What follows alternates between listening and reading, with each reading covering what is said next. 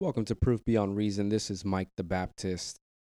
We haven't done an episode in quite some time, and part of the reason is that we've taken a sabbatical of sorts. Each of us have been working on different projects individually, and so we hope to get back to making some episodes for you guys soon. But in the meantime, I received a text message from a friend asking me the following question. I thought it was fitting to use this platform to address the question. And it says this: Hey, brother, when the Bible said, "Come to him, those who are tired, and God will give them rest," how do I truly do so? How do I come to him fully? I want to thank the person that asked the question. And so the question is really based on uh, the verse from Matthew chapter 11, verse 28, where Jesus says, I'm using my trusted Bible app here, ESV says, "Come to me, all who labor and are heavy laden, and I will give you rest." This is Jesus speaking. "Take my yoke upon you and learn from me, for I am gentle and lowly in heart, and you will find rest for your souls. For my yoke is easy and my burden is light." For us to really understand what he's talking about, we have to look at,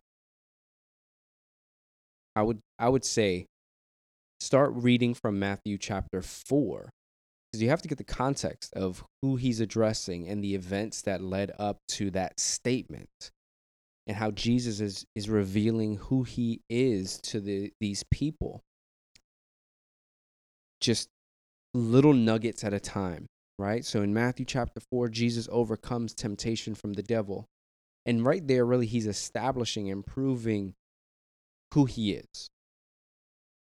Doesn't need help from any outside source outside of God. He is sufficient with the word of God. And Jesus' ministry begins, and he calls on his first disciples. And then we see later on in verse 24 of Matthew chapter 4, it says, "So his fame spread throughout all Syria, and they brought him all the sick, those afflicted with various diseases and pains, those who oppressed by demons, those having seizures and paralytics, and he healed them. And great crowds followed him." And they followed him from all over, right? As he's traveling, his reputation is following him. So people are gathering when he's there, because they know that he has this power to heal. And who wouldn't want to be healed, right? Maybe they don't agree with his message, but man, he's giving away something amazing, and they all want part of it. So as you go along and you continue to read, you see that not only is Jesus coming, and he's resisting temptation, right? He's picking disciples for himself, and he's speaking in a way that is unique. He's speaking with an authority beyond that of the Pharisees. He's speaking with an authority beyond that of the Sadducees. And he's performing miracles, which is the proclamation of the kingdom, which wasn't previously seen in this way, but he is performing miracles and people are following him. They're like, "Who is this?" And then you go to Matthew chapter 5, and he's preaching. And he's preaching in a way that goes beyond the letter of the law. And you have a crowd of people that, you might have Pharisees, you might have very religious people in the crowd. You might have irreligious people, those who don't subscribe to a faith, or maybe they're practitioners, but they don't really believe, right? We have that. I could say, at one point in my life, that was the same. I didn't really own my belief, my faith. I practiced it. I thought I knew, but to really have a relationship with God, right? And so in chapter 5, he's getting to that place where he's addressing it beyond the letter of the law. He's talking about us as people, the heart. He's addressing the heart of the people. He's addressing our thought life. And we see that as a theme when you go through Matthew chapter 5. He's talking about anger and lust, and he's talking about divorce and the oaths that we take. And he's taking it a step beyond, again, what the letter of the law would suggest, what the interpretation that the Pharisees would give of the law. He is taking it one step further. and he's pointing out how flawed we are, how much of a deficit we are in when it comes to fully abiding in the law, fully giving ourselves to God, loving God with all our mind, all of our heart, all of our soul, all of our strength, everything, 100% of everything. In these chapters, as you go through chapter 6 and you go through chapter 7, he's showing us who we really are. When he's saying things like, judge not that you be not judged, for with the judgment you pronounce, you will be judged. And with the measure you use, it will be measured to you. And it's like, what? And he's saying, why do you see a speck that is in your brother's eye and you don't notice the log that is in your own? How often do we all face that, right? How often do we put ourselves in a position where we're looking at how other people are spending their money, how other people are doing their things, and we're not looking at ourselves and really taking ownership over our activities on our own, right? In any case, he's going and he's talking continually, right? And he's saying to them, he's warning them about where are they placing their trust and hope in. What are you ultimately giving your lives to? Where is your faith lie? And people are placing their faith, as we see, in verse, in the section of chapter 7, Matthew 7, 20, verses 24 to 27, where he talks about the foundation. What is your faith built upon? Is it built upon sand? Is it when the rain fell and the floods came and the wind blew and it beat upon the house that is built upon sand and it falls mightily? But when it's built on rock, when it has a strong foundation, the floods can come and the winds will blow, but that house will continue to stand because your faith is built on something that it cannot be moved. And much of what that time period, and even in today, in some religious circles that claim to have Christianity as their backdrop, their faith is not in the Word of God. Their faith is not in the person of God himself, but it is more so in tradition. It's more so in human effort. It's more so in the people, exalting people as the ultimate, rather than God having that only position of authority. We have some religious groups that are raising up saints and praying to other people and deifying other people, which is very strange because Scripture doesn't promote that, nor does Jesus himself in the writings of Scripture does not promote that.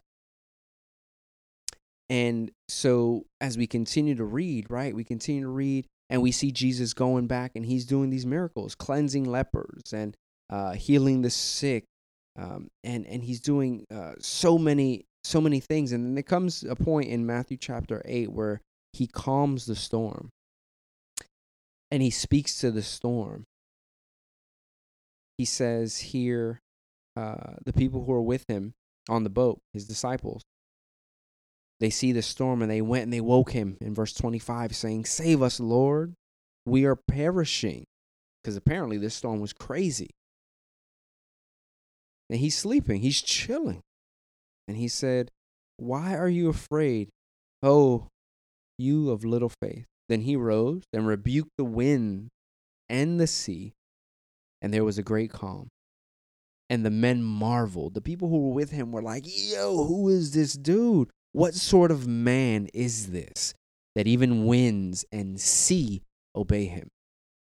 Jesus, again, is establishing who he is, overcoming the temptation from the devil himself, doing miraculous signs and wonders in the proclamation of the kingdom, speaking with great authority in a way that no one else has spoken, and even beyond the righteousness of the Pharisees, where he says it very clearly. He says, your righteousness needs to exceed that of the Pharisees. And if you're a Pharisee sitting there in the crowd, you're like, wait. I'm the interpreter of the law. I'm the one who's letting you know. I'm putting you on notice.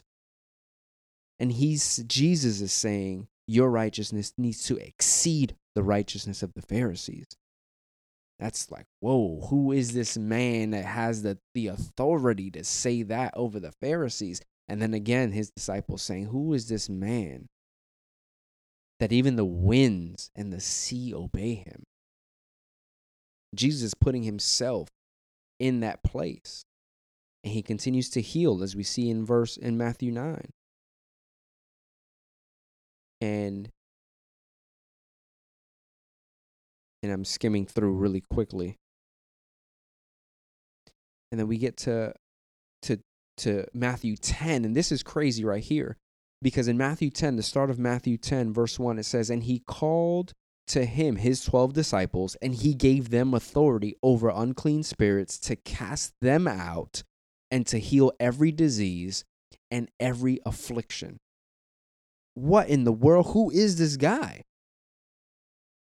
who resists the devil, who does miraculous signs, who speaks to the wind, to what we would call nature, right? There's a storm. He speaks to it. It calms. The winds obey him. He speaks with the authority above the Pharisees, saying your righteousness needs to exceed that of the Pharisees. He's challenging you to a great degree. And not only that, he transfers authority over to his disciples to do the miraculous signs, proclaiming the kingdom of God as he was doing. That's insane. Absolutely insane. So he's positioning himself and he's showing who he is. And the crowds that had been following him, now, I don't have a time period where how long this took place, how many days, how many weeks, whatever it was. But as he's establishing who he is before his audience, you get to where Matthew 11, where he's showing you, he's telling the people that are following him, the crowds that are around him, he tells them in verse 21, woe to you. Because it comes a point where, man, well, I'm going to even go back. I'm going to go back further. I'm getting excited, so I'm jumping ahead. But you go back a little further, and John the Baptist, if you know of John the Baptist baptizes Jesus. Holy Spirit descends upon Jesus, so this is a public event. And he proclaims that Jesus is the Lamb of God who will take away the sins of the world. John the Baptist, out of his mouth, proclaims this about Jesus. Matthew 11, when Jesus had finished instructing his 12 disciples, he went on from there to teach and preach in their cities. Now, when John the Baptist, heard in prison about the deeds of Christ, all the things that I mentioned, he sent word by his disciples. And he said to him, are you the one who is to come, or shall we look for another? What? Didn't you just proclaim that? You proclaimed this dude as the Lamb of God that would take away the sins of the world. Now you're questioning because you're in prison. And that's how we are. This is who we are. We think we got it. We think we know it. We think, and we get to this point of doubt, insecurity, lack of understanding, lack of clarity. We're no longer sober-minded, but we get foggy. We're human. This is the humanity, right? John the Baptist, the human, and so Jesus says, go and tell John what you hear and see. The blind receive their sight, the lame walk, lepers are cleansed, the deaf hear, the dead are raised up, and the poor have good news preached to them. And blessed is the one who is not offended by me. Maybe John, maybe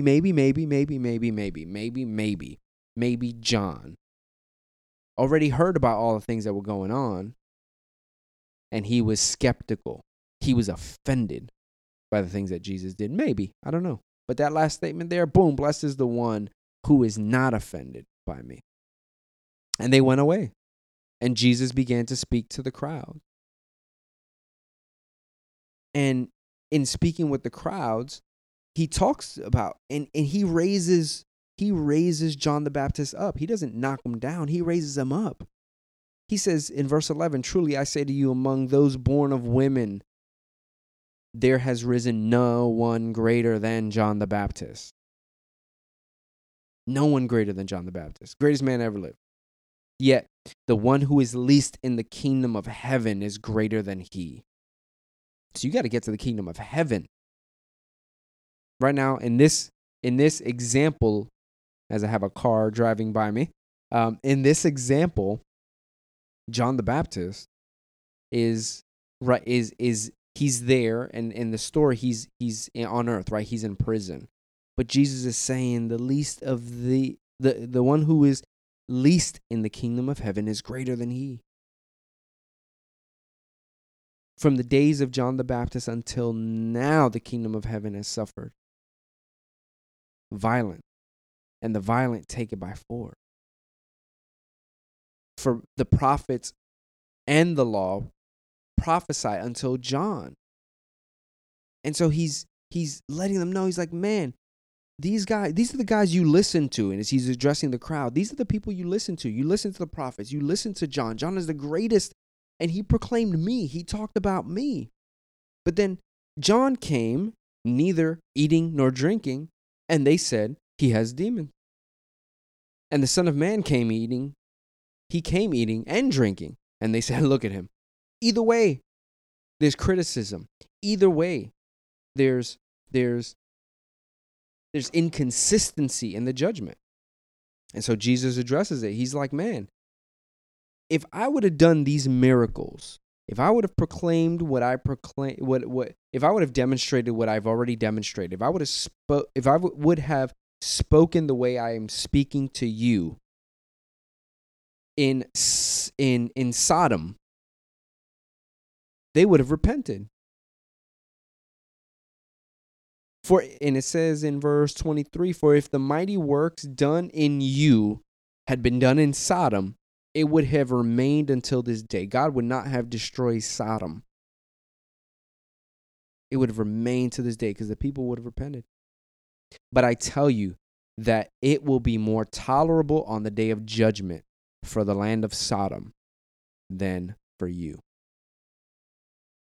And this is shocking because this is the people that are listening to Jesus, seeing the miracle. They hear his authority. They're starting to get this data collection of who is this person, and he lets them know, man, on the day of judgment, it's going to be better for Sodom than it is for you because you don't listen. You don't receive. And then he goes on to give them more of who he is. He's like, I thank you, Father. No one else addressed God as Father. He's addressing God as Father, Lord of heaven and earth. You have hidden these things from the wise and understanding and revealed them to little children. Yes, Father, for such was your gracious will. All things have been handed over to me. This is verse 27. Jesus now giving them, the entire crowd, even though they've seen it, they've heard it, now he's given them full authority of who he is. All things have been handed over to me by my Father. Who is his Father, you ask? It says it in the previous verse 25. It says, Lord of heaven and earth. That is his Father. That is who Jesus is speaking about. That is who Jesus is speaking to. Go back to verse 27, Matthew 11. All things have been handed over to me by my Father, and no one knows the Son except the Father. And no one knows the Father except the Son, and anyone to whom the Son chooses to reveal him. Man, he's giving you who he is. He's like, yo, I'm the Son of God, baby. That is who I am. So I have all authority. I have all authority over heaven and earth. When he's speaking to that group and he's telling them it's going to be better for Sodom than it is for you guys, he is speaking from a position that on the day of judgment he will be present.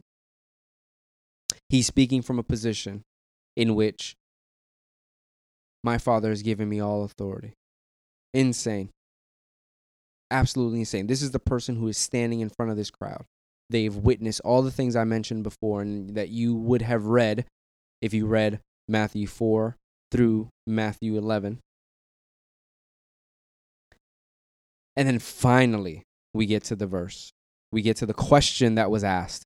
Come to me, all who labor and are heavy laden, and I will give you rest. Take my yoke upon you and learn from me, for I am gentle and lowly in heart, and you will find rest for your souls. For my yoke is easy and my burden is light. This is Jesus. The one that everyone was like, who is this? The one who has authority.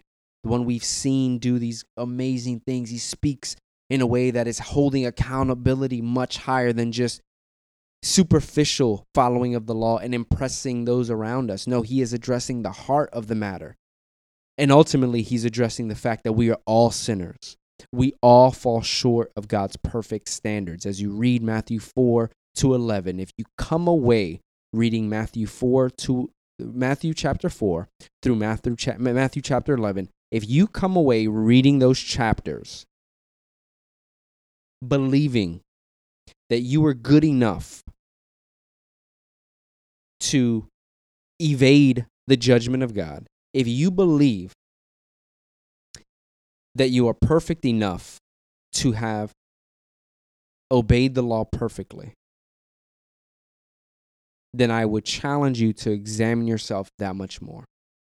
Because there's no way, if you're honest with yourself, that you can read those verses and say, yeah, that's me. I don't judge. My anger is perfect. When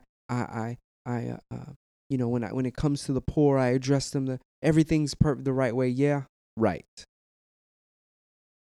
Jesus is addressing the heart issue.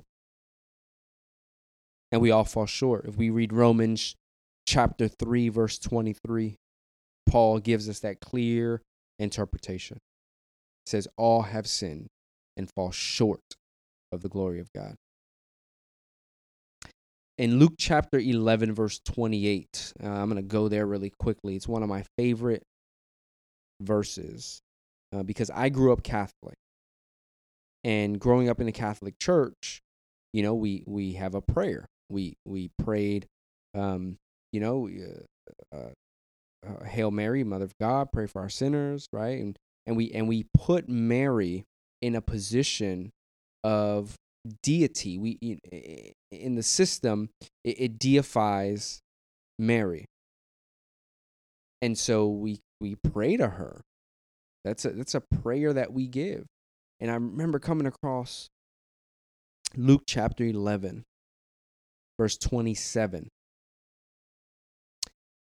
And Jesus, rebuking unclean spirits. Jesus doing what he's doing, right? He's in Luke, he's teaching, he's healing, he's doing all this stuff. And we get to verse 27, and a woman yells out in the crowd. It says, as he said these things, a woman in the crowd raised her voice and said to him, blessed is the womb who bore you, and the breast at which you nursed. And then Jesus says, blessed rather are those who hear the word of God and keep it. In other interpretation, other versions, it says, blessed are those who hear the word of God. No, he says even more blessed are those who hear the word of God and put it into practice. So this woman who wanted to elevate the woman, the mother, right, the earthly mother of Jesus, wanted to elevate this woman to a place that she's blessed. And Jesus is like, yeah, she's blessed, but even more blessed are those who hear the word of God and put it into practice, right? He's like, I didn't come here for that. I didn't come here to relinquish my control. It was through me. It was through Jesus. All creation existed. Or was all of creation was made and sustains to this day. It's through Jesus. It's Jesus coming here, humbling himself, being the word of God, through whom all things were made, for whom all things were made, humbled himself, took on the likeness of man to fulfill the law. As you read through those chapters in Matthew, he says, I didn't come to abolish the law, came to fulfill the law.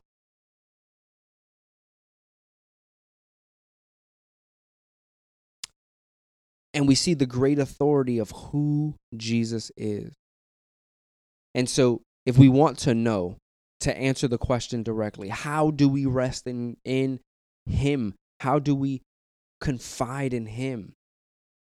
If we can't confide in the one who is the mediator, the one who has saved,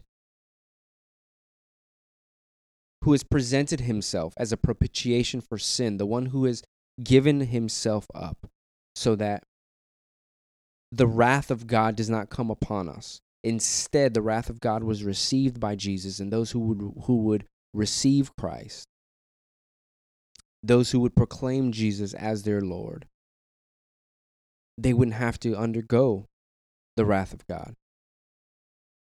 So he saves us from God's wrath. He saves us from ourselves, our foolish thinking, our idolatrous mind.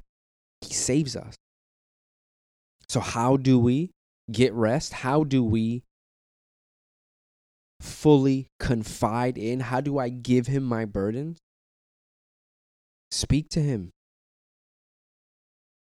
Get into his word. Know who he is. Understand. At the church that I go to, there's this understanding of we need to have a gospel identity before we jump into gospel activity. I need to know who I am in Christ. But first, before I know who I am in Christ, I have to know who Christ is.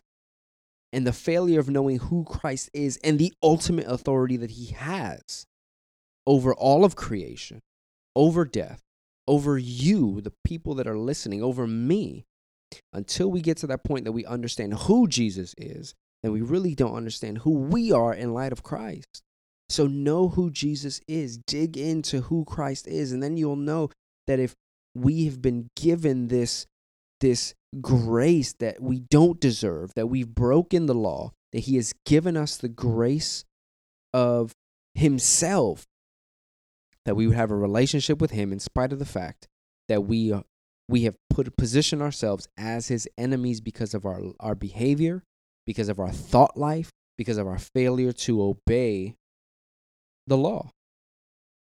All the laws of God, all the things that he expects, the things that the things that we're supposed to do that we don't do, the things that we're not supposed to do that we do, our pure nature, again, the thinking, the everything will disqualify us from perfection.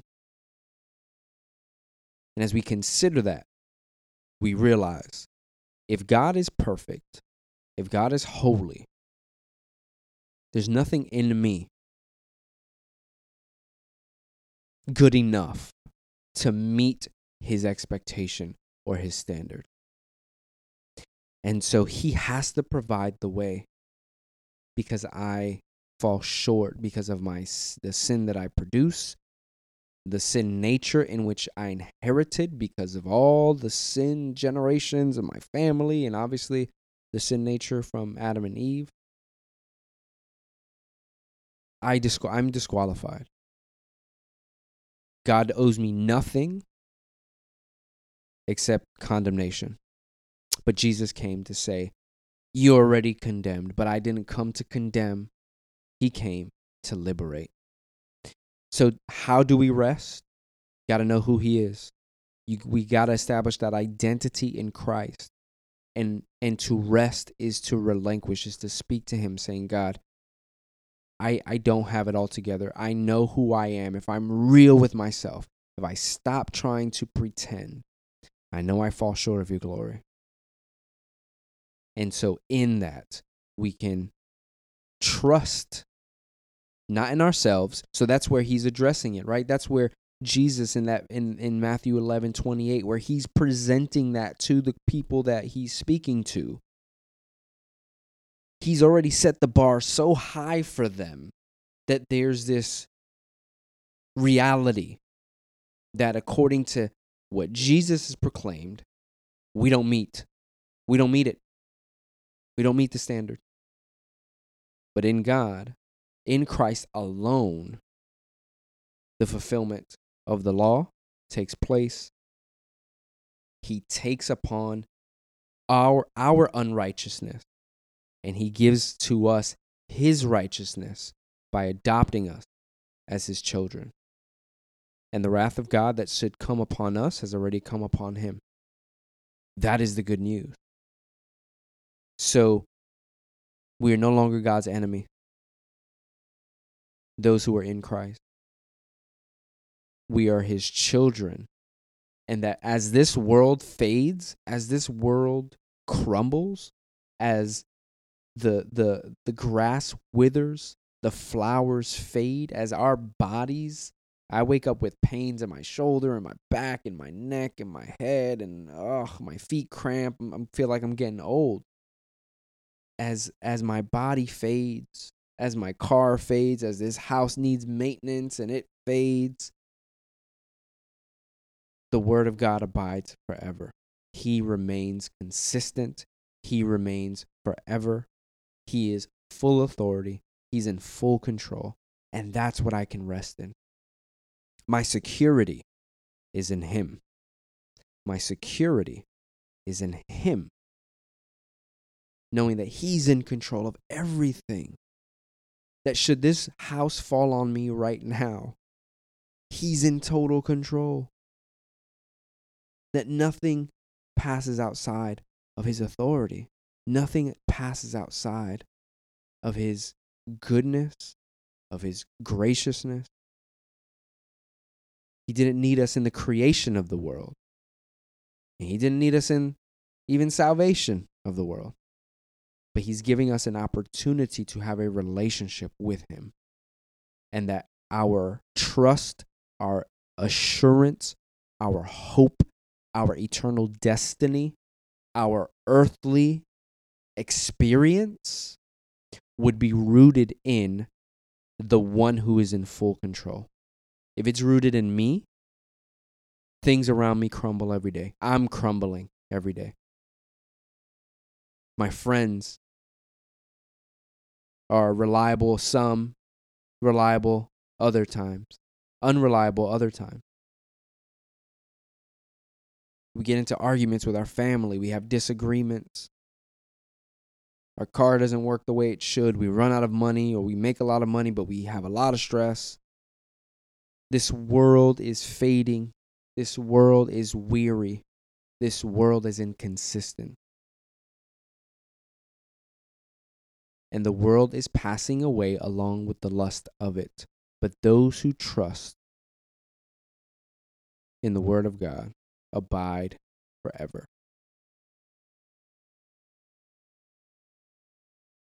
We